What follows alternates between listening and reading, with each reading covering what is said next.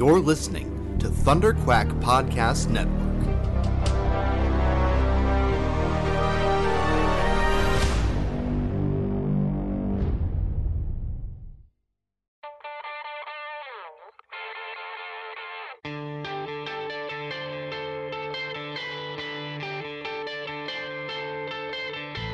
Hi, this is Chris Claremont, recommending that you take a listen to Epic Marvel Podcast.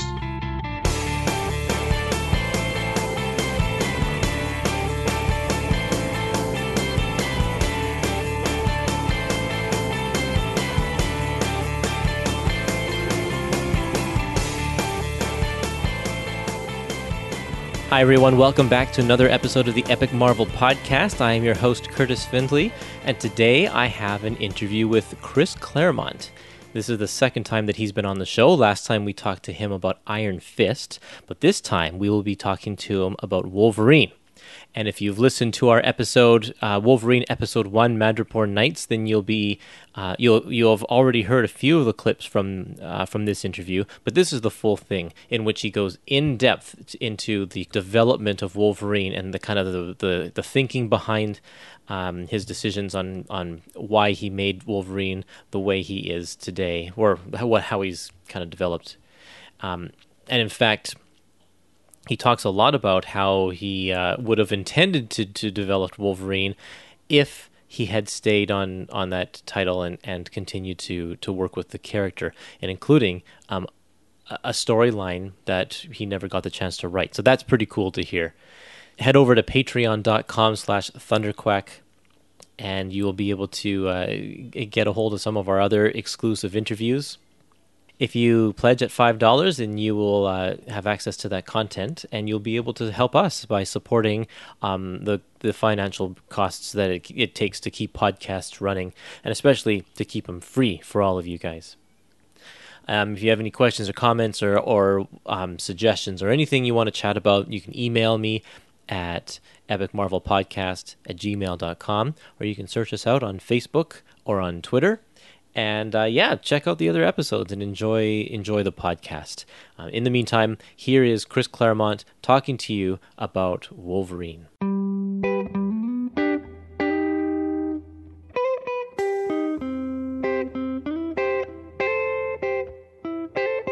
Since you were kind of there for Wolverine's rise to fame, I was wondering if you could shed a little bit of light on why Wolverine is so popular. What is it about him that made him such a standout character? Well, I think part of it is that he is, in many respects, the anodyne of what Charles Xavier preaches to the student X-Men. He is not a natural-born man of honor. He is not a nonviolent person. He is, as Dave Cockrum and I evolved him over the course of our run on the X-Men, and then as John Byrne and I continue to evolve him over John's run, he is significantly older than all of the other X-Men. He has a life experience that is unlike any of theirs. And in terms of his inherent character, he is fundamentally and continually in conflict with himself.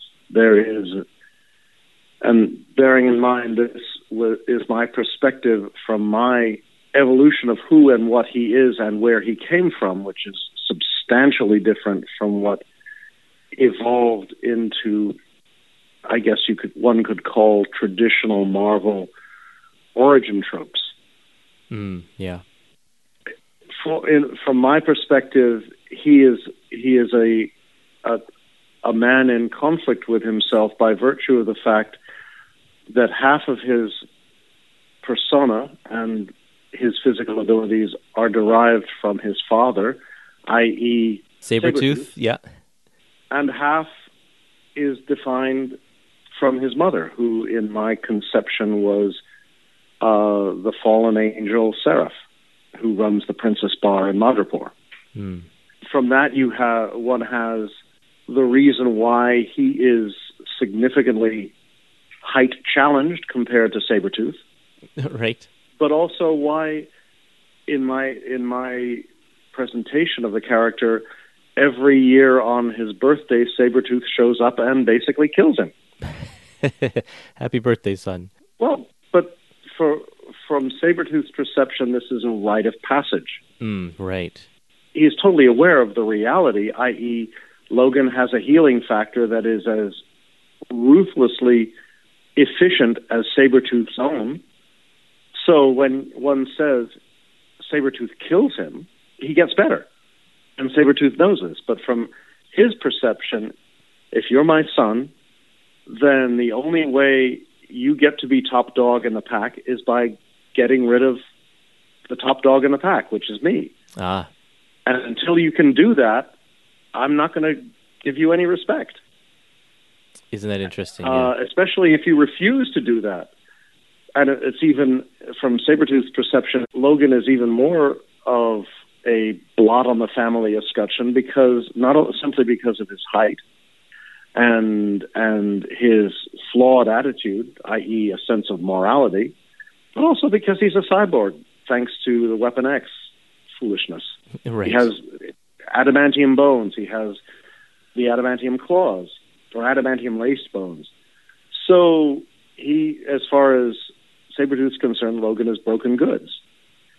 From Logan's perspective, he is torn between the half of his persona that is derived solely from his father, which is he's a kick-ass Hellraiser, i.e., if you look at any room he lives in, half of it is a total, if you'll pardon me, Americanism shithole.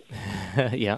And the other half derived from his perception of fulfilling his mother's aspect of his persona, i.e., in him it's epitomized by the essence of Japanese/samurai culture, is almost a perfect symmetry of form and substance. Yeah. It is simple, it is unique, it is clean, it is essential. And that's the battle that is always going on with him. There's a part of him that wants to be the passionate but honorable mate of Mariko Yashida, but the other half of him is even more passionately bound to Phoenix, or more importantly, Dark Phoenix. He wants to tear the omniverse to shreds, because that's the way to win his lady's heart. And he is constantly in conflict, and it drives him absolutely effing crazy. Yeah. Which is about as brilliant a presentation for a character in a dramatic setting like the X-Men as one could get. So everything, for me at least, defining about Wolverine, I mean, the Wolverine is, the two aspects of his life are his past, in terms of the details of his past, who I am, where I came from. He doesn't care, from my way of thinking. He has no interest in his origins. He knows his origins. He has, as far as where the claws came from, the fact that he doesn't know doesn't bother him. They're here. He will deal with it. He isn't interested in getting revenge, unless, of course, the person who did it is doing it to other people. That changes if a person indeed did it. His focus is on the present and what is yet to be. Getting, in this instance, the X-Men, and by extension, the New Mutants and all the students associated with Xavier School, ready for whatever will come at them down the pike. But aside from that, he is not that concerned. Part of that is solipsism on my part. Basically, I did not trust myself to come up with an origin that was so unbelievable and unique and absolutely kick-ass that I wanted to risk it. And the other half of me was that even if I did come up with that, in 10 years it would be stale. Right. And someone would want to change it. And the minute one starts to do that, it's sort of like Peter Parker and Mary Jane getting married was a brilliant idea the day it happened.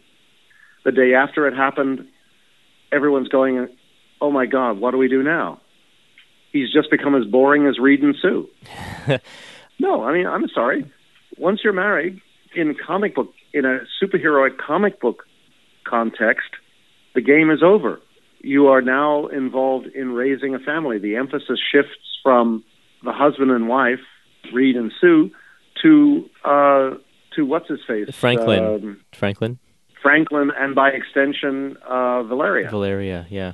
And while the FF can indeed be the exception that proves the rule, to do it to Peter Parker, you're taking a really, really big risk. Because again, what are you going to do 10 years later, 15 years later, when you suddenly want to, suppose Peter meets a cool character and wants to date her? What does that suggest to Mary Jane, the relationship with Mary Jane? Oh, exactly. Sustaining a marriage is a whole different equation. Ideally, Peter Parker, at least in my vision, he's dealing with the first years of university. That's kind of cool. That relates to the readers. But if you suddenly look around and say, hey, Peter and Mary Jane have been married for a decade, then it's, well, how come they don't have any kids? Wait, does that mean Peter's now 30? Right. Yeah, all of a sudden he's not the age of the reader. Well, he's A, not the age of the readers, and B, when you're 30 years old and running around in a spider suit, you are making a totally different philosophical and practical moral statement than when you're 18 and running around in a spider suit. I guess so, yeah. I mean, no, that was the whole point in the X-Men of marrying Scott and Madeline. It was my way of saying Scott has reached a point in life where being a superhero is not the center of his existence. He is moving on from that point, as theoretically all X-Men should, other than perhaps Charlie and Logan, at equivalent points of their reality. So is that why you never had Wolverine and Mariko get married? It was to keep him so he wasn't tied down. It's much more. Well, it's a much better. He had to prove himself to her. Now she has to prove himself to him. But you don't want it to. And besides, I mean, Wolverine and Mariko is in a sense is a whole different thing because he is a significantly older character. Yeah. But the suspense, the what if, the tension is much more dramatically enticing. Much as I love to say, On Her Majesty's Secret Service should have been. The movie was a brilliant movie. The only thing it lacked was Sean Connery. But if we had gotten to the end of that, and Sean Connery and Diana Rigg had gotten married, holy cow, what do we do now? Right. Why would even Sean Connery break up with Diana Rigg, or vice versa? I mean, talking in terms of 1970 fantasies. And how dare they kill her? On the other hand, if they killed her, then that would have made the opening of Diamonds Are Forever far more relevant, having Sean Connery running around shooting people and saying, "Where is Blofeld?" Right. Yeah. That the thing is, you want to define and focus and intensify the interaction and tension as much as possible. You want to tease up to the very moment when it might happen, and then try to come up with a plausible reason why it can't. Mm-hmm. So the reader will keep coming back and looking for more. I'm sure that was the main reason why the creators of X Factor wanted to bring back Jean to reestablish that trope. The problem was the cost to what had already been established in terms of Scott's life was irreparable. Right. But therein lies the essence of comics. And again, going back to Spider-Man, suddenly you have that the only way they can get out of this conundrum, which is being married to Mary Jane, is he cuts a deal with Mephisto. Yeah, right. Ew. But that's the kind of that's those comics. are things that should not happen. With Logan, as far as he is concerned, or as far as my perception of him is concerned, he has two women in his life. There's Mariko, but above and beyond all else, there is Jean. Mm-hmm. And that's it. And that he can't have either of them is sort of his tragic cross he must bear. On the other hand, the more crosses you can pile on his back, the better, because that's who he is. And part of what makes him cool as a character is the fact that he can deal with this and survive and prosper. Whose idea was it to spin Wolverine off into a limited series, the one you did with Frank Miller? Well, because we wanted to give it a try. And I had no problem with a limited series, and the chance to do it with Frank was just totally cool. The point with doing that series and doing it with Frank was to present an aspect of him that was totally unlike what we were used to seeing in the comics, in the sense of why is he who he is? Why is he the way he is? What makes him that kind of person? In much the same way that the X-Men graphic novel, God Loves Man Kills, was designed to epitomize everything you needed to know about the X-Men and their life and their reality and the consequences of what they do and the struggles they are engaged in. But if you never read any other Marvel's X-Men story ever, that would be it. You wouldn't need anything else. That gave you everything you needed to know. In a way, Frank's My miniseries was intended to do pretty much that with Logan. If you never read another Logan story, this would be a really cool story.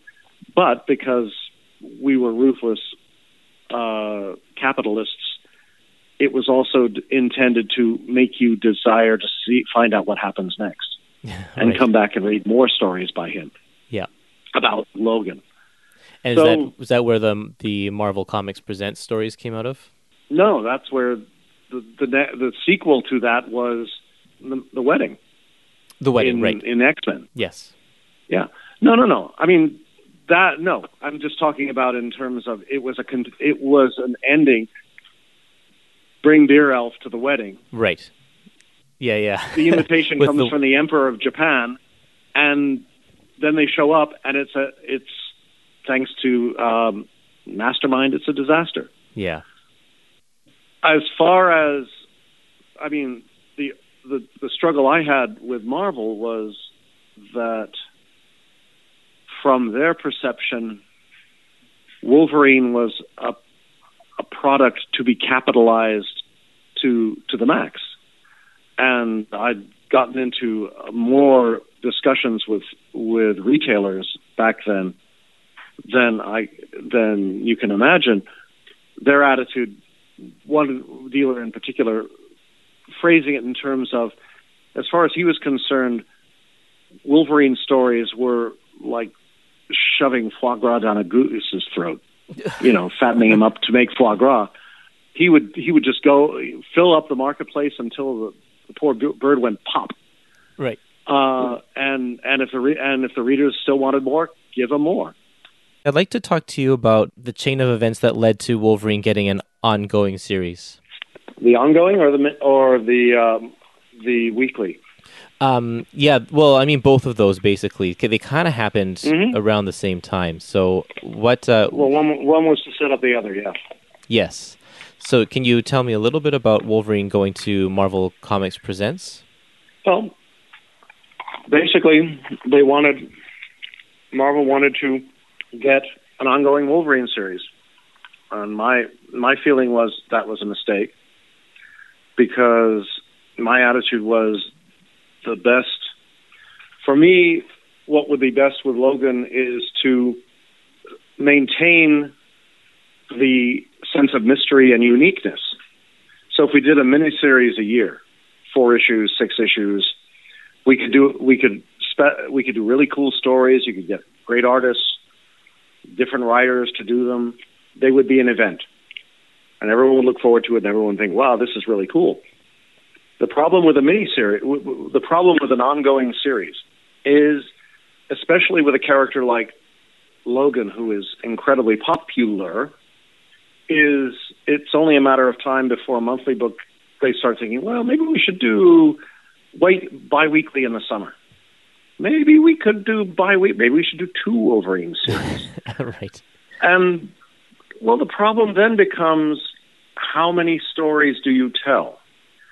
at what point does the action, as we discovered, at what point do the story arcs that Larry Hama and Mark Silvestri are doing in their run on Wolverine impact on the work that I'm doing with Jim Lee and what have you in the X-Men? Right. Does that mean I can't utilize Wolverine for any cool character revelations because that's the province of his own series? And is that what happened? Well, similar things happened years earlier when Len Wein was writing Hulk in Incredible Hulk and Steve Gerber was writing him in Defenders. Each of them felt they were the top dog in the pack, and the other guy should pay attention to their continuity. Right. And it was a continuous struggle with Jim Shooter in the middle as editor-in-chief to keep them from killing each other, metaphorically speaking, because they were certain they were right, and their decisions were legitimate, and the other person should yield to them. And Len's attitude was, well, screw that. I'm writing the Hulk's book. I should have priority. And of course, Steve's saying, well, no, but I'm writing the more creative, exciting Hulk of the Defenders, and why should we be second fiddle to you? And I worried about the similar things happening with Logan. Yeah.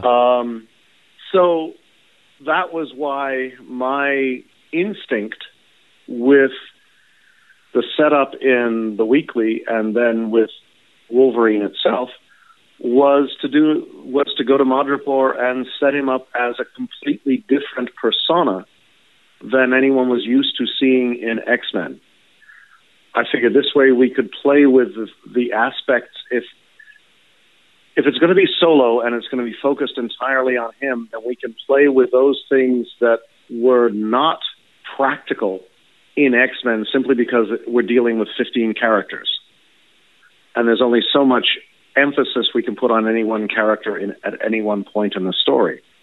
So we can go into relationships. We can go into backstory, not necessarily in terms of Logan wanting to find out what my ancestry is, but here we have a character who has been established as being around since the mid-19th century, at least. Clearly, he has left a trail that will be following him to the present day. He'll meet people, he'll do things, he'll encounter adversaries that will come back to haunt him in the present. Let's play with that. Mm-hmm.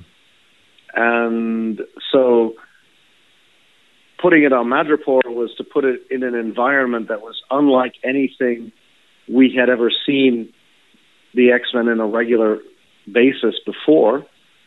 And something I always liked as cool, because this is me doing Terry and the Pirates. Yeah. And part Terry and the Pirates, part Maltese Falcon. And again, the Princess Bar, going into his backstory and seeing if I could have some fun and that we could entertain the readers. For a while it worked. Again, as it got farther and farther along with his own series, the tendency, I was always more interested in who and what and why he is. And a lot of other creators viewed him more as an action trope. Who can he fight? How many can he kill? What's cool? Right. Let's get the claws out and slash people to death. Forgetting about the mystery behind the character. Yeah. Well, mystery is easy when you know all the answers, which I did. Yeah, I guess so. Yeah.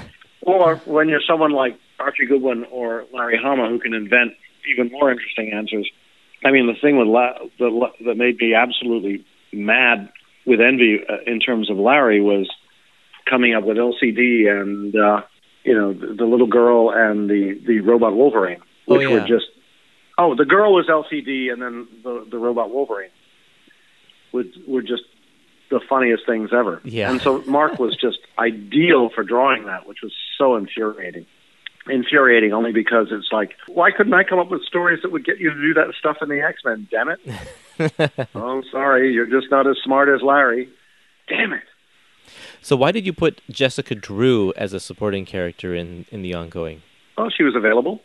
Yeah. I'd written Spider-Woman for a long time, and it quite frankly gave him somebody interesting and different to talk to, a foil to play off of.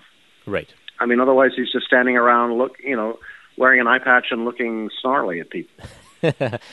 Yeah. So the whole patch persona, I just find it funny that all it took was an eye patch. It's kind of riffing on the whole Clark Kent has glasses to cover up his secret identity kind of thing. Yeah. Well, why not? Yeah. I mean, are you going to argue with him? No. Given his not. reputation and his temper? Exactly. I mean, the other side of the coin was I wanted to play around with elements of social disruption in the sense that Madripoor Hightown on the bluffs overlooking the harbor was the quintessential mid-late 21st century technopolis. All you have to do is, but there's a new, I think, iPhone commercial set in Shanghai where they just, you've got this couple going through the city taking photographs, but the backdrop, what you see across the river, the high rises, the visual design, the industrial design that goes into downtown Shanghai nowadays is just breathtaking. Yeah, as it is with Hong Kong.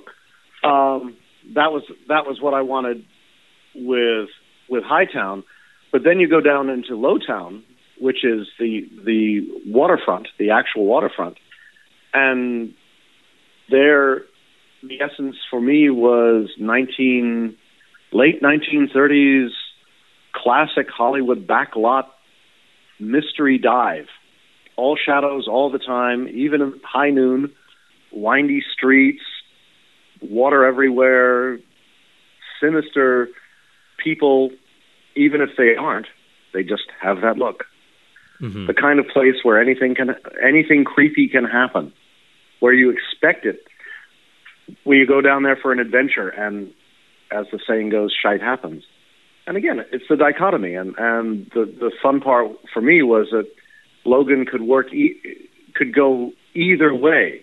This is the only time we ever see him in a dinner jacket. Right. If Humphrey Bogart can do it, why can't he? And yet he can go out there and literally rip the living. That's why again the first issue of the ongoing series was him going to the rescue of a hijacked jet, and literally the classic shot of him standing on top of a pile of dead terrorists. Right. Basically saying, "Who's next?" Yep. This is not a kinder, gentler Logan. This is like he kicks ass and takes names, but there are surprising sides to him, and this is designed to play with that. Now, that was my vision of surprising things he could play with. Whether that enthusiasm was echoed by editorial or marketing or the readers is a whole different series of questions that you might be better off asking the editors involved and the readers back then, or the retailers. But it was what I wanted to do, and I figured, screw it. What was the response to the Wolverine ongoing series? I mean, it lasted for, a couple of hundred and something issues, so I guess it was pretty good. Not with me, of course, but with others. Yeah, you only stayed on for a few issues. Was that just you wanted to get it up and running and let someone else have it, or did you... Well, it was getting it up and running, and then X-Men was eating up more and more time. Yeah. And things at Marvel in the late 80s, and especially once we got into the 90s, were getting really tense. Yeah. In terms of my relationship with the X-canon, I was trying to hold on to Excalibur. Weezy was doing the New Mutants. We were trying to establish all sorts. We were trying to branch out and get movies launched, and I was trying to run hold on to a whole bunch of things. And when the X-Men went to 16 issues a year, or 18 issues a year, it just got crazy. Right. Yeah, something's got to give. So something had to give, and unfortunately, Logan was it. Which you weren't totally sold on him having his own book in the first well, place. I came back with the 100th issue, or 125th issue. That I did a quick arc then when I came back to Marvel in '98 as editorial director, VP editorial director. So I did a 5-issue run that started out fun and then didn't quite close out the way any of us wanted. But that wasn't, it just that was a problem with getting artists committed to a project and actually doing the project. Oh. Which was as much of a challenge then as it was 20 years earlier as it is today. Yeah. I felt like that John Buscema and Klaus Janson did a really good job of establishing this kind of dirty, gritty feel of Madripoor. Well, I think part of it for me was I wanted the chance to try things with John that, having watched him draw for 30 years, and more especially watched what he drew on the backs of the artwork pages. Oh, yeah. The throwaway warm-up sketches he would do on the backs of pages were just awesome. I mean, you have no idea of how skilled and varied and eloquent he could be from just the comic book, from the published comic book material. And I wanted to give it a try and see what would happen. And again, he started out in Madripoor Nights, the 10-part 6-page weekly. Yep. For me, that was my attempt to do a 1930s weekly movie serial, which in turn set up the whole dynamic in Madripoor, where you have Tiger, where you have the infamous gang of fixers, Landau, Luckman, and Lake, the interdimensional fixers. Right. Put all the characters in place and then just have some fun. And the idea with Madripoor Nights was to put Wolverine through a classic Hong Kong sort of chopsaki samurai odyssey where he gets the living daylights beat out of him, where he almost dies, and and indeed that this was again the origin of the eye patch, is that the villain or the Rock, or not Rock? Locke's the girl. What's her face? Sapphire. Well, I mean, the point was Wolverine. He got his eye gouged out, so it had to grow back. Hence, that was the origin of Patch. Yeah. And he just kept the disguise. But no, I figured this was a chance to show Logan from with a story that was focused totally on him, but also to show him from a perspective that the reader ideally would not be used to seeing, which is Logan at risk, up against someone who has done him harm, and having to find a way to win that involves not just beating the living daylights out of the bad guy, but being smart. I like the setup where he tried not to use his claws as much as he could to keep his identity a secret, which meant he had to rely on other skills there. But that was always that goes back to a scene I did in early Byrne issues where Aurora just tears into him after he's killed a bunch of bad guys, and she just says, "Look, you know what you can do. You've got adamantium bones, for crying out loud. You're virtually invulnerable. You don't need the claws. You can take down the villains without killing them." And this sort of derives in a way from Shooter's diktat that when we were doing the Hellfire Club saga and Logan comes up out of the water and there's a cadre of Hellfire goons, and the only thing missing is the realistic portrayal of what happens after he slashes them open with his claws, i.e. there's blood all over the place. But the code wouldn't allow us to do that. And Shooter wanted us to establish at some future point that Xavier had all the goons that Wolverine fought were in a hospital, paid for by Xavier, healing from the wounds that Wolverine had caused. to establish he was non-lethal. He was just incredibly injurious. Right. Whereas John and I and Louis Simonson we all looked at each other and said, no, he killed him. Yeah. I mean, no, Logan is not merciful. He is lethal weapon. Yeah. If they're dead, you don't have to look over your shoulder. Right. Yeah. So,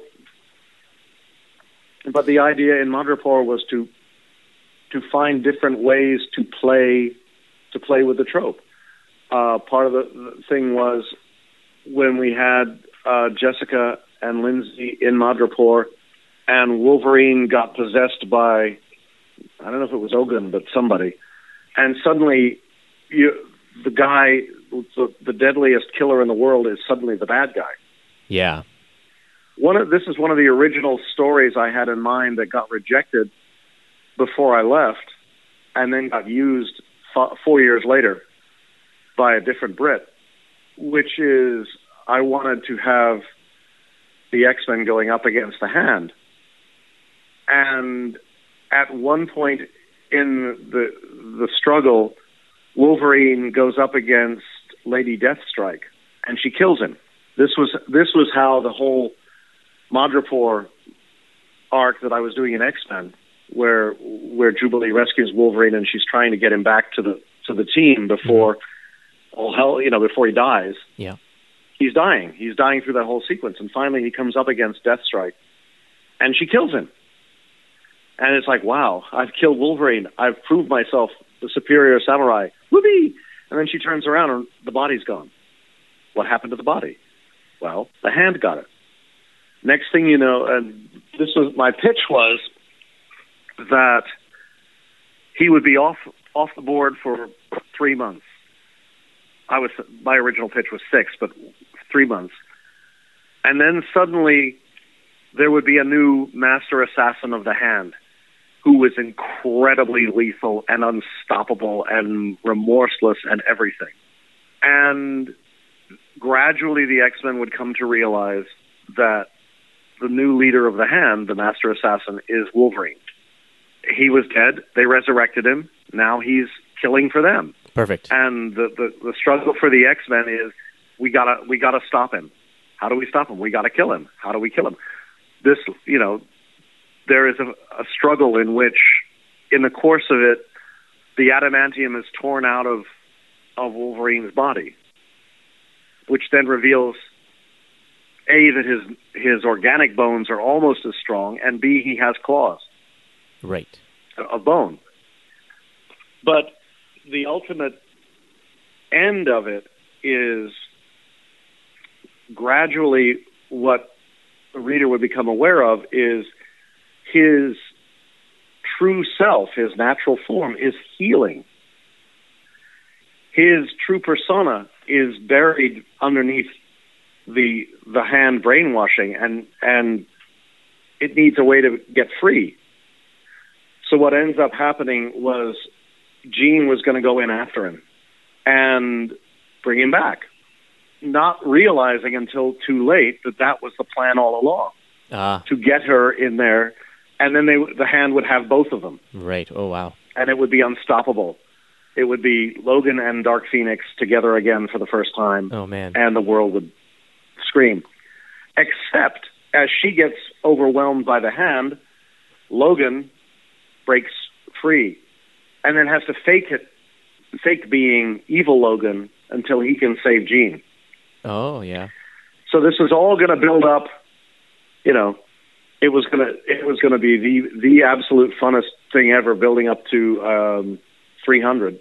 And in the course of the fight, I was seriously considering killing off Charlie.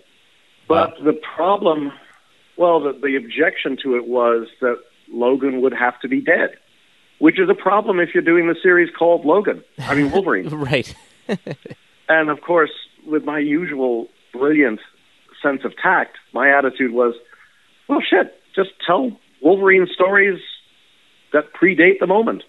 Don't have him involved in current continuity, Yeah. Larry thought that was bullshit. Or shock everybody and cancel the book for a few months. That was the other suggestion, which went over even less well. Yeah, I bet. But even it couldn't. You couldn't not have the Wolverine series. But at the same time, so long as he was the master assassin of the hand, you could not realistically. It was supposed to be a mystery for a year until we suddenly revealed it. So you'd have to cover for that year in the other titles. Yeah. And even then, it would be another year building up to the big event before you rescued him. So you either did Wolverine as the Adventures of Evil Wolverine, or something else, which was considered at the time too Chris-centric a concept. I think would probably be the most tactful way to put it. Yeah. It tended to make everybody else play second fiddle, which not everyone else appreciated, which I understand totally from a perspective of 20 years later. But it's a shame because it would have been one hell of a good story. Yeah. And it would have kept everyone on the edge of their seats. And at the end of which, it would have confronted Gene and Scott and Logan with a really, what do we do now? Yeah. Wow. But no, I mean, that's the whole, it was fun. But that, again, the idea with Logan is there is so much breadth and depth to who he is in the comic that you could almost get away with anything. And that was the fun of it. And the sort of joke, I guess, consequence is the further you get into the series, the more or into the canon, the more you realize if I'd been able to play it all out the way I showed what was happening in X-Men Forever, is that Kitty is the next best thing to his natural daughter as could be wished for. She came to be in part because of him, and that she is the ultimate inheritor of everything that is scary about him. A claw, the attitude, not so much the invulnerability, but the immortality that he has, she ends up with consequences to be seen down the line. Right. Yeah, that's not going to happen anymore now that they have X-23. Well, it already happened per se, because that stuff was established in the brief run of X-Men Forever. But realistically speaking, none of my visualization continuity, that's all, it's done, it's gone, it's old news. This is stories told around the campfire, not ever to see print. Which is, it's Marvel's check, so it's their prerogative.